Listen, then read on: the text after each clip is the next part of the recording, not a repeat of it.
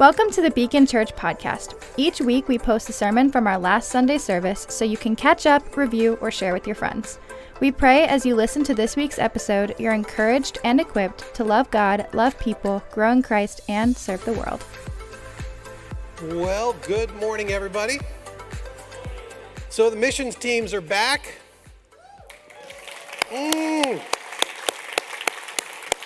Super excited about it. We're going to be doing all sorts of updates and stories and things like that from starting about next week. And so you're not going to want to miss out on that. But if between now and then, if you get a chance to speak to one of the students that went on one of our trips or one of the leaders, it would be well worth a few minutes to hear what God has been doing in all of their lives, in part because of your generosity, your sacrifice, but really because the kids here, the students here, and the leaders there were willing to step out and pursue God in a very great, very cool way. So anyway, very, very exciting. Can we just give them a round of applause and say, thank you guys so much. We are so excited to have you back and to hear the stories.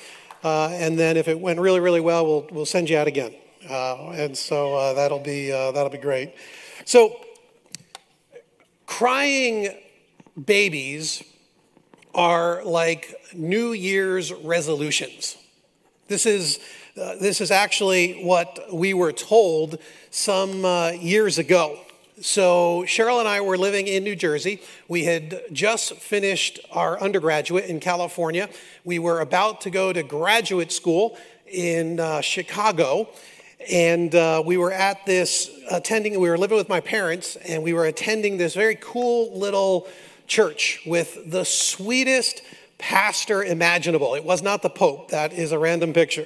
And so it was a little church. And this pastor was super sweet, not like me or Trevor, but like Ann or Larry sweet, like really like pastoral, like super, super great.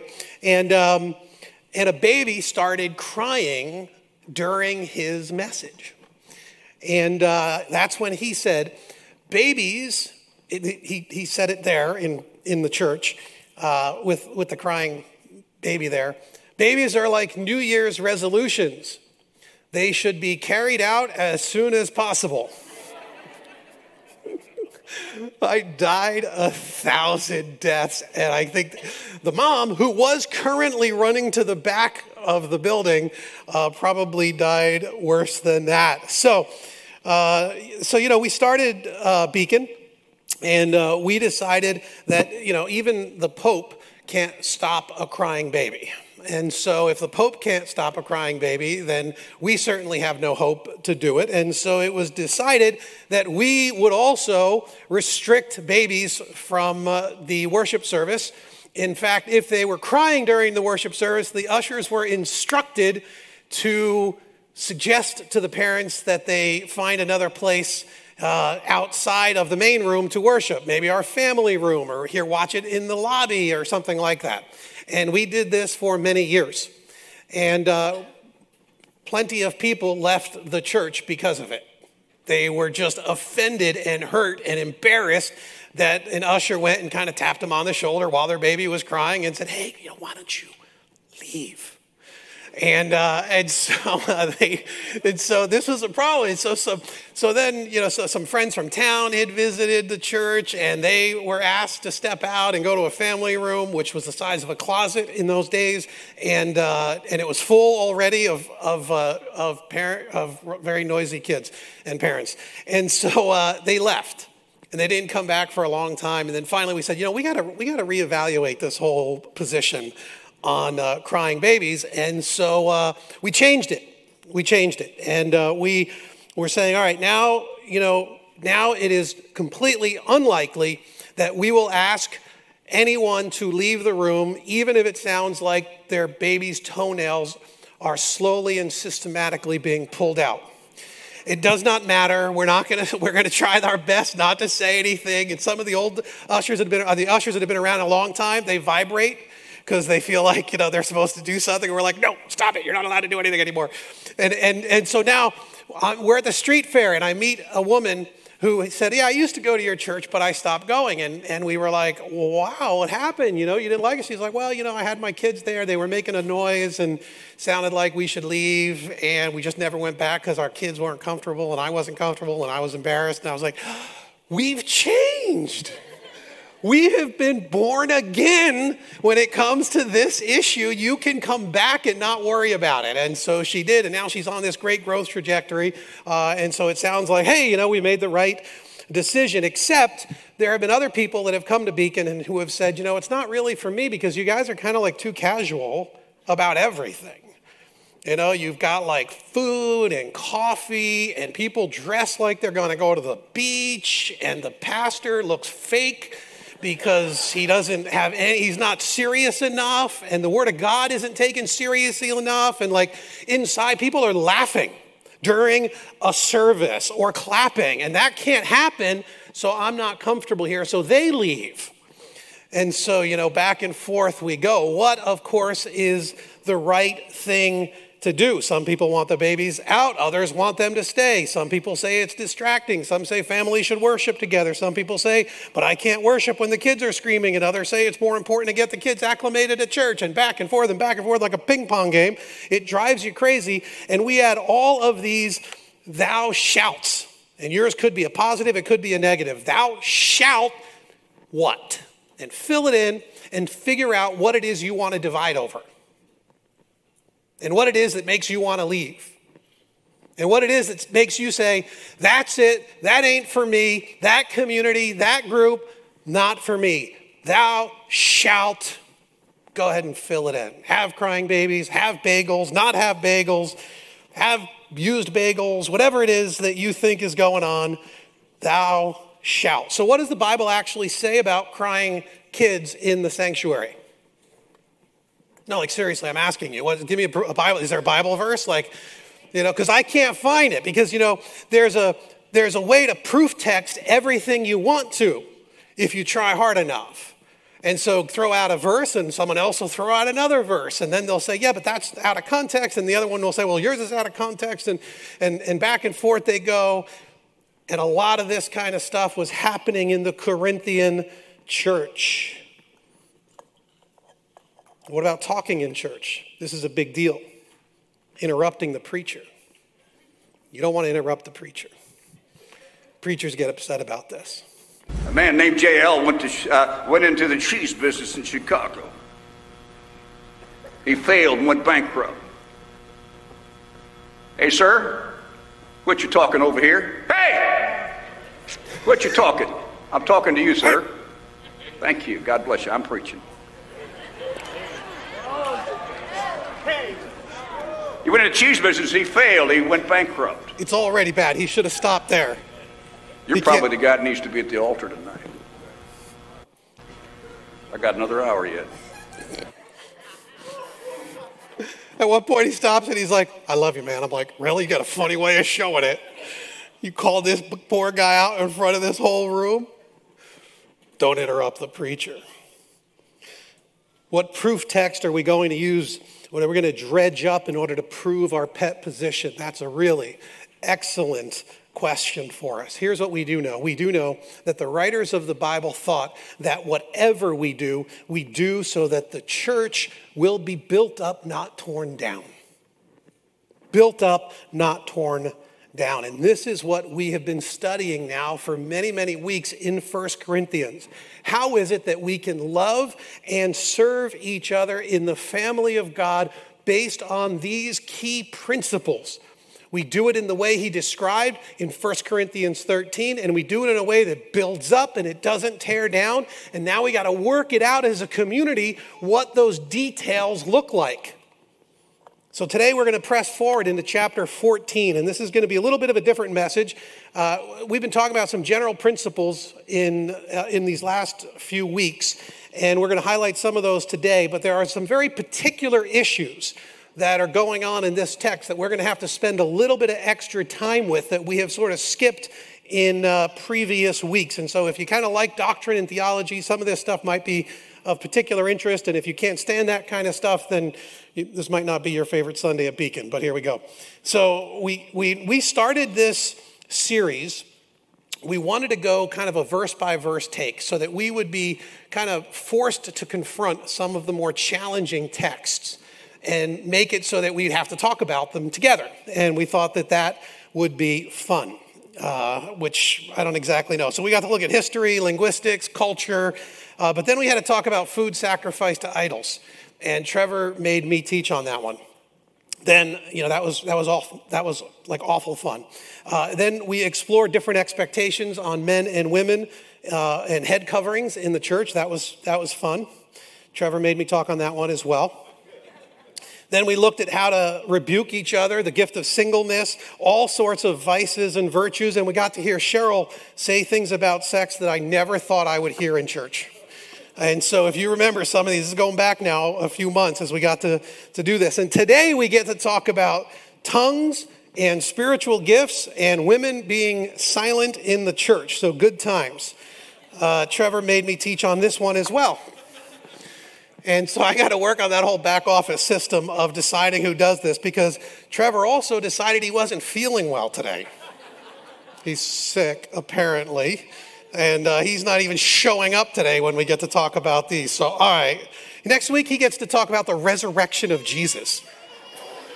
Like, I get women remain silent in the church. He gets the resurrection of Jesus. Like, this is, anyway, thank you, Trevor. I'm sure you're watching online. Well, it's good to pursue spiritual gifts. This is what we saw throughout the beginning of this section that goes back all the way to chapter 11. And the way he phrases it here in 14, he says, follow the way of love and eagerly desire gifts of the Spirit. And so we got to keep that as the forefront. He wants you to eagerly desire these things, spiritual gifts that God gives to each and every follower of Jesus to be used in the work of the kingdom. Eagerly desire them. Eagerly desire them. These are good. And spiritual gifts, they might be miraculous abilities. They might be natural abilities that God somehow supernaturally energizes when you become a Christian. Once you start trying to figure out exactly what some of these things are, it really does get sort of confusing. And that's an important point for us to kind of make as we get underway, because, if I don't have any pastoral gifts. I know it's not great to admit, but I like on all the spiritual gift inventories, I never show up with like pastoral gifts or mercy or compassion or anything like that, actually. And so those of you who know me are like, no, that fits. And others are like, that doesn't seem right for a pastor. Anyway, the point is I don't show up on those spiritual gift inventories. I have other gifts, administration and leadership and prophetic things, not like prophecy, but like kind of discernment, and other gifts show up a little bit higher. So you would look at it and you might say, well, when Robert became a Christian, he received a spiritual gift. That's kind of the traditional way of thinking about these, the spiritual gift of, say, leadership. The only problem with that is I started showing leadership tendencies when I was like in third grade and tried to dominate the classroom environment. One teacher actually even said it. Robert continues to try to control the classroom environment. And so, which, that was kind of like a bad thing. And my parents were like, hey, good work, keep it up. And so, this is not great. And so so is it a natural ability or is it a spiritual gift? And so I would say, yes, it is a natural ability, even a personality that God might have put in you to create the preparatory ground for what he was going to energize in a new and spiritual way. He was going to take some of those things that could have been natural gifts and personality bent, and he could make them into something more usable and powerful for the kingdom. He also could just drop a brand new gift on you. It could be something quite unlike anything you have ever experienced, especially when we get to some of what they call the sign gifts, like healing or tongues or interpretation or even some wisdom and discernment kinds of things. And so I believe that all of these gifts are still active for today. And so if you follow these arguments, that's a theological position we have. None of the gifts have ceased. They're still all active in God's church around the world and throughout history. The key here is that all of the gifts are given so that the church may be built up. And kind of read this. What then shall we say? Brothers and sisters, when you come together, each of you has a hymn, a word of instruction, a revelation, a tongue, or an interpretation. Everything must be done so that the church may be built up. So whatever we do with these gifts, we have to remember the end goal is to build up the church. That's why God did it. That's why God gave us these things. So it seems like in this day, Paul expected the Christians to sort of come together each week, not asking, what is it that I can get out of this?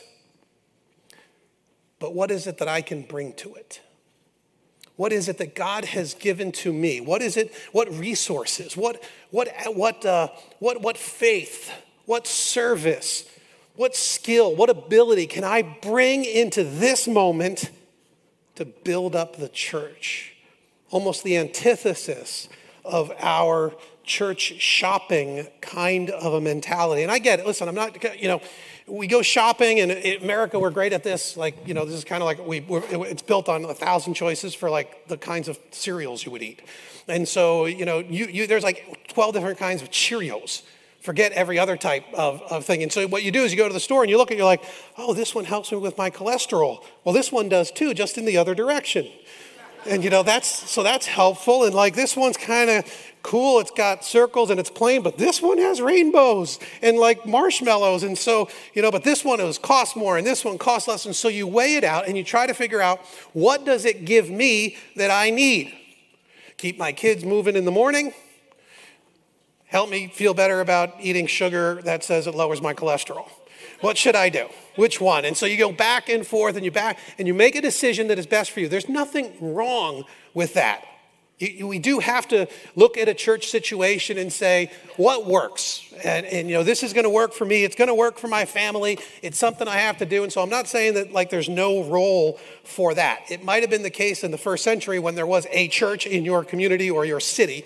That's just not our reality anymore. But when we take that mentality and we make it a part of how we do church together, it goes horribly wrong. What is it that I can get out of this? What is it that's in it for me? And I'm not saying you shouldn't be getting things out of it. I'm not going so far down the road on that. What I'm saying is it seems as if they expected that every single person was gifted by God in a unique and an important way. And when you figure out what that is, you get to contribute that back to the broader community. You get to use your gifts in that way. I wonder how many gifts are withering because they're not being utilized and exercised the way God intended them to be. I wonder how many are latent. They're under the surface. They're kind of in the background. You don't even know they're really there. You haven't even stepped into them, but God has given it to you. He has made you that way. It's to be unwrapped and it's to be used for the building up of the saints. And when you do that, you experience a type of fulfillment and joy and purpose that transcends what you would expect because this was in the spirit realm. All right, so what about speaking in tongues? This is interesting because the text has a lot to say about it, and everyone who comments on it disagrees on what any of these things mean and how they should be used. And so I'll go through it quickly on a couple of points and just kind of highlight some things I think are important. Anyone who speaks in a tongue does not speak to people but to God. Indeed, no one understands them. They utter mysteries by the Spirit, but the one who prophesies speaks to people for their strengthening, encouraging, and comfort. This is the key part that we have to remember in all of these conversations about gifts. Anyone who speaks in a tongue edifies themselves, but the one who prophesies edifies the church. And so here we hear the critique that Paul is making. Tongues is out there. It's a thing. Lots of people have benefited from it. But he's putting reins on it. He's trying to pull something back here in the context of the Corinthian church. I would like every one of you to speak in tongues. So he's not saying this is a bad thing, but I would rather have you prophesy. The one who prophesies is greater than the one who speaks in tongues unless someone interprets. Why? Well, we already know why. So that the church can be edified. For this reason, the one who speaks in a tongue should pray that they may interpret what they say. For if I pray in a tongue, my spirit prays, but my mind is unfruitful. This phrase here, my spirit prays, is sort of key in understanding the current manifestation of tongues in the broader Christian community as far as I can discern it. It seems as if in the book of Acts, these were known languages that someone who knew that language could hear and understand. The people were speaking a language that they did not understand, somebody else did know what it meant because it was an actual language. People who manifest the gift today will often say, no, this is something different nowadays because it's their spirit praying and it doesn't seem like it is a known language. And so things get a little bit gray as we start moving into trying to understand this. But my mind is unfruitful, so what shall I do? I pray with my spirit, but I also pray with my understanding. I sing with my spirit, but I will also sing with my understanding. And this is a key part where many people who practice the gift of tongues say, listen, it helps me in my own spiritual journey. It's part of my personal prayer life. And I would say apparently you have some precedent for that in Scripture, knowing full well that Paul is still pulling it back a little bit. Otherwise, when you're praising God in the Spirit, how can someone else who is not now in the position of an inquirer say amen to your thanksgiving since they don't know what you're saying? You are giving thanks well enough, but no one is edified. And so you can got to get a sense as to what he's saying here. So is the gift of tongues available today? Yes, I think it is. It is still a spiritual gift for today. But what does it look like today? It seems to me like most of the manifestations of it that I'm familiar with are of a private prayer language that people use in order to enter into a different way of experiencing God beyond language with utterances or groaning that cannot be understood by the cognitive mind. Now, why wouldn't we use it at Beacon? Well, I think partly because of things like this. And I think this is coming in the context of a church that was abusing the gift, wasn't using it correctly. And how we utilize it and what church is even like has changed since the first century. Who would have been in that room versus who would be in this room? These things have changed. And so it seems to me that it might very well be most manifestations an actual private prayer language. However, I am still skeptical because of my own experience. So after we had spent years in the Catholic Church, we left the Catholic Church and we were in Pentecostal churches for about a decade. And in those circles, the gift of tongues was used as evidence of what they called a second work of grace. So you became a follower of Jesus, you became a Christian, but later you were baptized in the Spirit. And when you were baptized in the Spirit, you got a second blessing of the Spirit, which kind of made you a real Christian. Like now you were like supercharged Christian. And as a supercharged Christian, and I'm not really exaggerating this in any way, as a supercharged Christian, you would speak in tongues. Now, as a high schooler, it was really important in the dating scene to be a supercharged Christian. Because if there was a cute youth group girl who was like a year or so ahead and she already spoke in tongues, her daddy wouldn't even let you be considered because you weren't filled with the Spirit. You weren't baptized. So it was a serious thing at our retreats and like conferences where we would teach the kids how to speak in tongues, which is what happened to me. I don't practice the gift of tongues anymore because I don't think I ever had the gift of tongues. I spoke in tongues because as a kid, everyone I knew did, and it was the only way to be in the in crowd. And as I kind of grew past that, and I'm not criticizing, I'm not saying that all charismatic churches are like this and that all people who speak in tongues feel the same way about this. I am just telling you my own experience in it, and it just goes to the point again that Paul is saying. We've done something more with it than was intended. We've made it more. We've made it almost a mark of actually following Jesus. And I found that disturbing as I began to study and learn a little bit more about it. In fact, if you want to know Beacon's main reason that we say if you want to use tongues in your own prayer life, that's great, but we don't do it here in the open assembly. It really comes from this passage. He says, I thank God that I speak in tongues more than all of you, but in the church I would rather speak 5 intelligible words to instruct others than 10,000 words in a tongue. That's largely how we set our corporate worship policies. Now, also, by the way, when he does say that I'd like every one of you to speak, but I would rather have you prophesy, you can't use this to say everybody ought to speak in tongues then, because he actually has already said just a few chapters earlier that not everybody prophesies, not everybody speaks in tongues. And so he's saying, it'd be great. If you want to do that, you can do that. That's great. But he's just said a couple chapters earlier, not everybody's going to. Everyone has a different gift from God. He doesn't make us independent. He makes us interdependent by spreading the gifts around in different ways. All right. So when he speaks of prophecy, then it's helpful to know that for many of us, we look at prophecy, and he even actually says it, right? I would rather you prophesy. We think of people who told the future, but not all prophecy was about telling the future. Some of it was simply proclaiming the truth. And prophecy, I think it seems to me that the gift of prophecy still moves in those same veins. That sometimes it is foretelling the future, and sometimes it is foretelling the truth.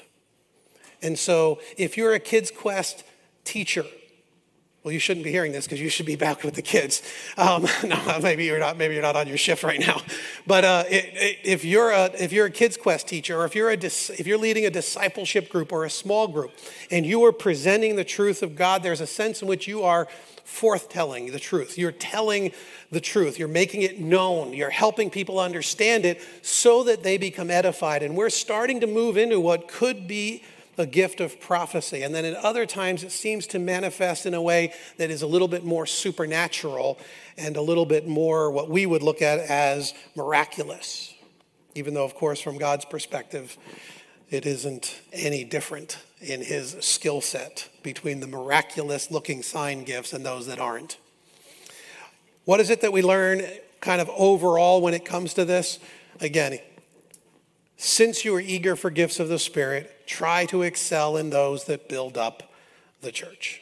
That's the key. Then he goes on to tell us that we have to keep God at the center of our worship.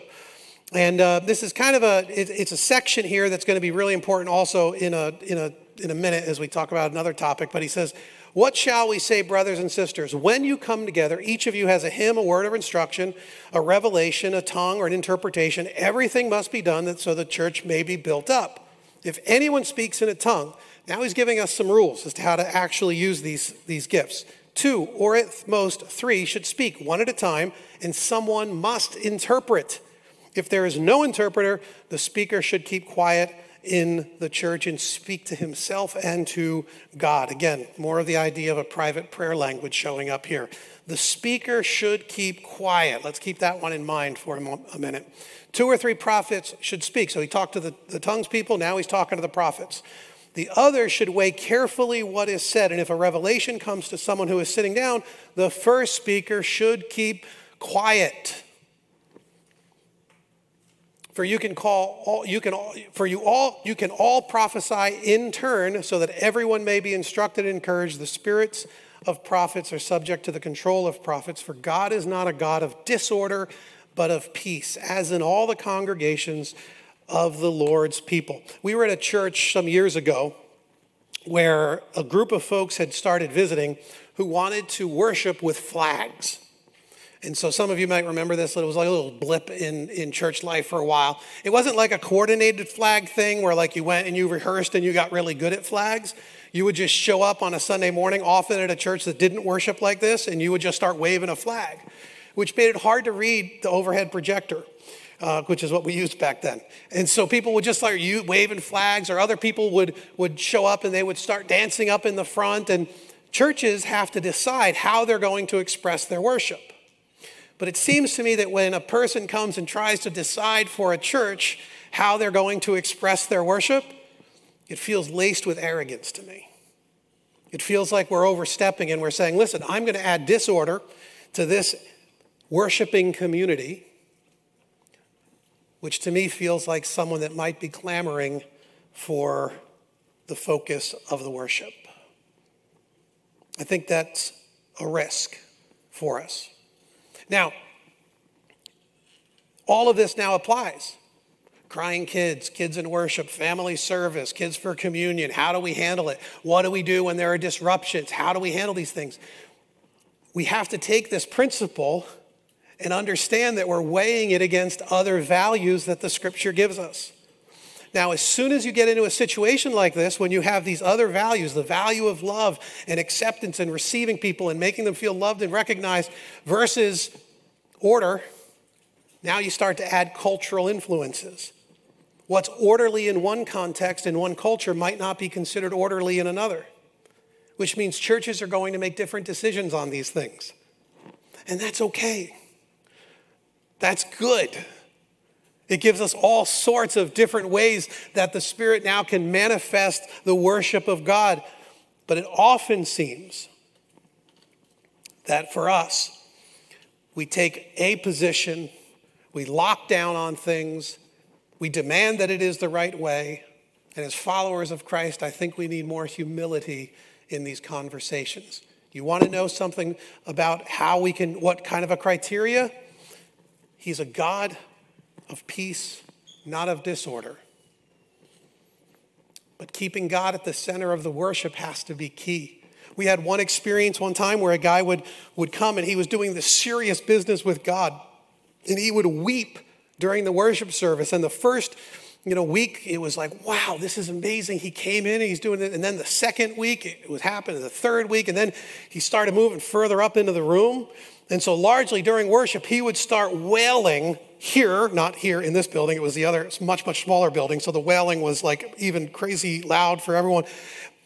And I was like, wow, this guy's doing some real business with God. No one else is.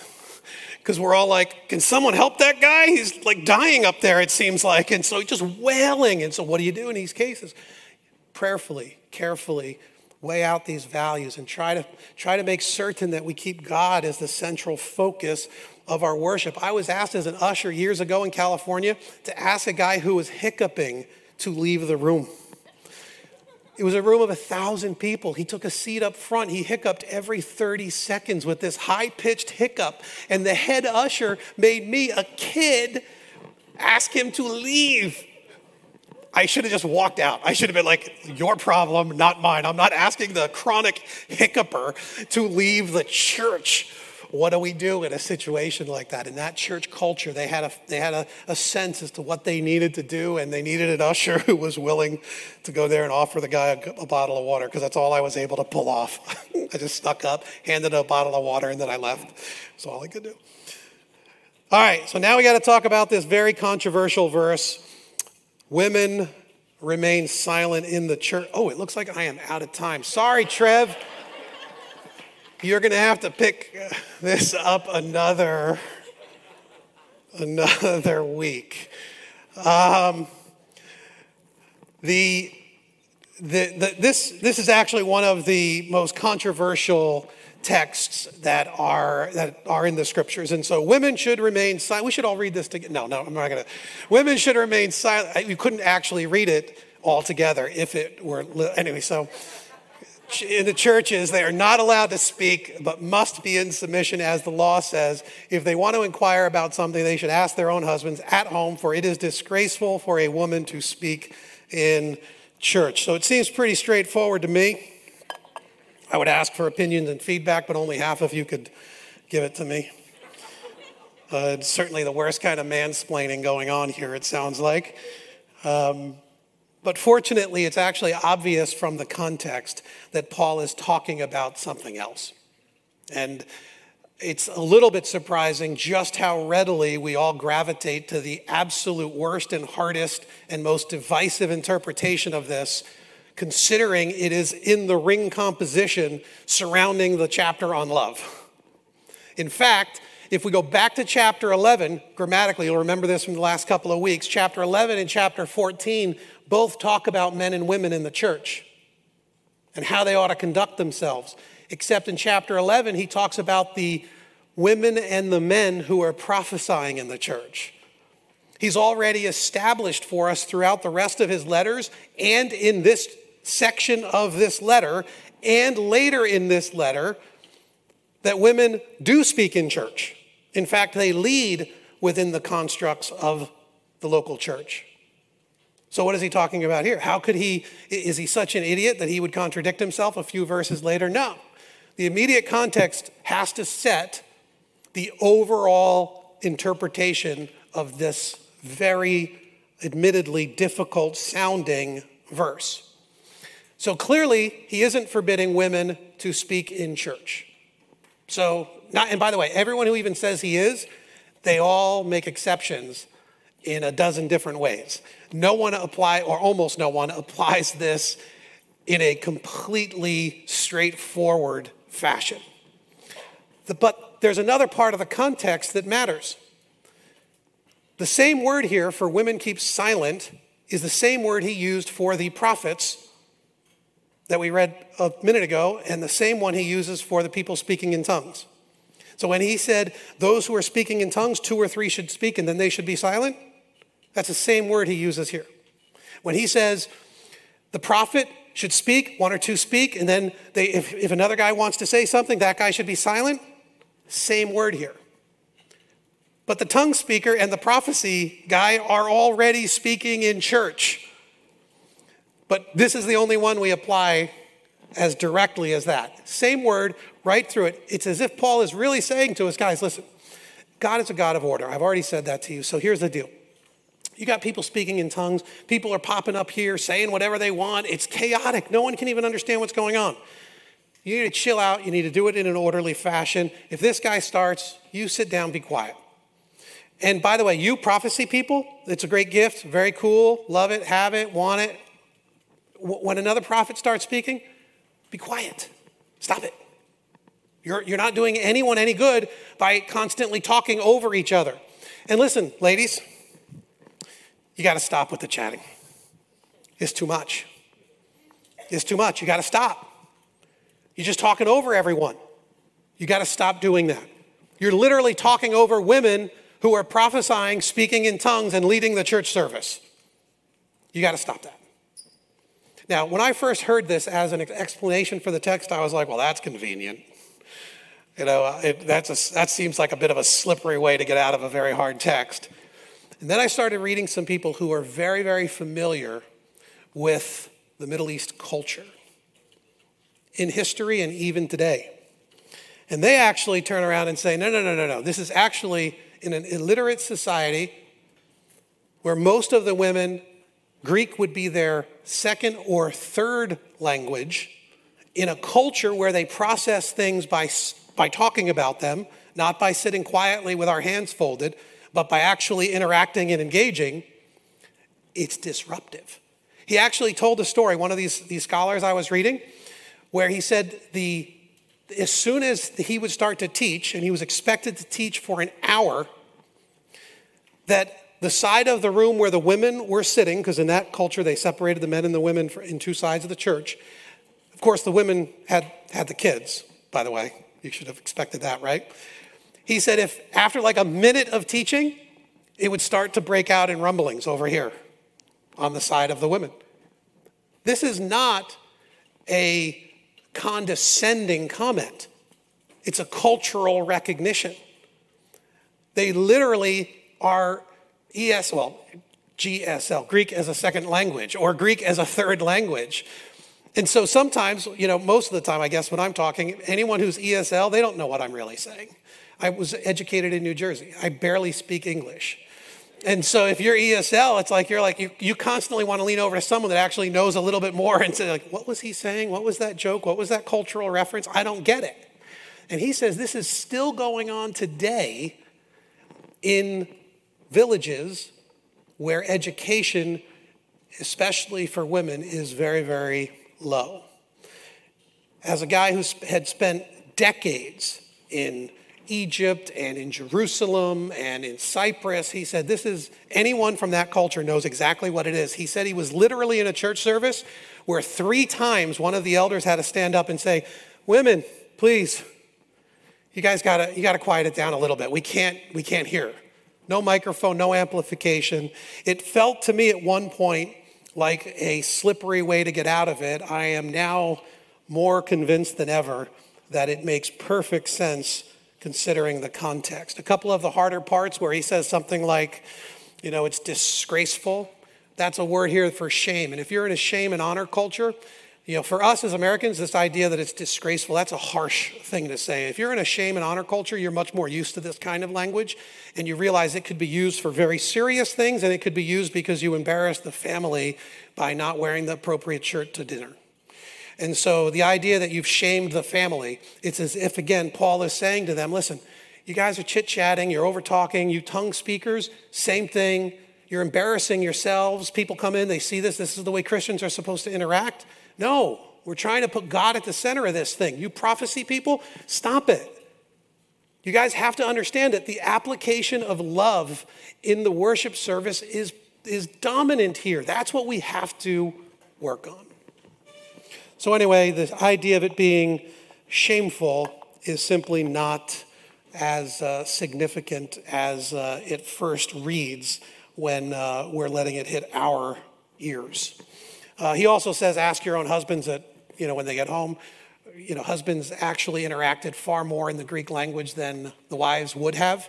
Most all of the women would have been married already, or they would be like really girls before they got married. And so he's largely saying to all of the women, which was mostly going to be either married women and maybe some widows in their midst, if you don't understand what was being said, if you don't get it, I understand it. Greek, you're not great at Greek. You speak Aramaic. The teachers here are all talking in Greek. Your husbands do know more Greek because they work in the industries more and they work and they interact with more Greek speakers. Just ask them then. Don't keep chit-chatting. You're just disrupting everything. So that is my take on women being silent in the church, which is good because we were starting to plan at the beginning of the week that next week I would be leading all the songs. And we felt like that might not be a great thing for us as a church. That would be one of the most unloving things that we could actually do. So what is it that we can do to build up the church? Use your gifts to build up the church. In all of these issues, whenever things get a little bit difficult and they get a little challenging and the texts are sometimes a little bit hard, we let love dominate the conversation and we seek to put God back as the central focus of every single thing we do. We lift him up and we build each other up by the exercise of our gifts. And that's how we keep Jesus at the center of our worship life here as a community of faith, minimizing the things that pull away from him, maximizing the opportunities for people to continue to build up the community of faith in such a way that we can represent him well in this world. Let's pray. Lord, what we're looking at here as we take a look at a text like this, and sometimes these can be difficult or contentious, which of course we know is ironic because Paul's literally talking about us being contentious and argumentative in this whole section. And we use these very verses to become argumentative and contentious. And the irony is not lost on us, and we just ask for your grace and for your forgiveness. We pray, Lord, that you would help us to navigate these competing values that every church has to face. That you help us, Lord, to figure out in those moments of tension and difficulty that will inevitably arise between us. We're asking, Lord, that you would do that work in the midst of it that would make us more like Jesus. That we would be knocking off the rough edges of each other, that we would be holding each other accountable, that we would be showing a reckless kind of love. And I pray, Father, for each person that they would feel the power of the Spirit and be compelled to pursue, eagerly desire gifts from your hand, gifts that you joyfully and generously give so that we might find meaning and purpose as we use those gifts from your hand to do your great work and to build up the body of Christ, our brothers and our sisters, so that we might represent you to a world that so desperately needs your love. We ask for this knowing that you can do exceedingly abundantly more than we ever hoped or imagined. And God's people said, amen. If you enjoyed the sermon, want to learn more about Jesus, or get to know our community, please visit beacon.church to get connected. We would love to hear from you.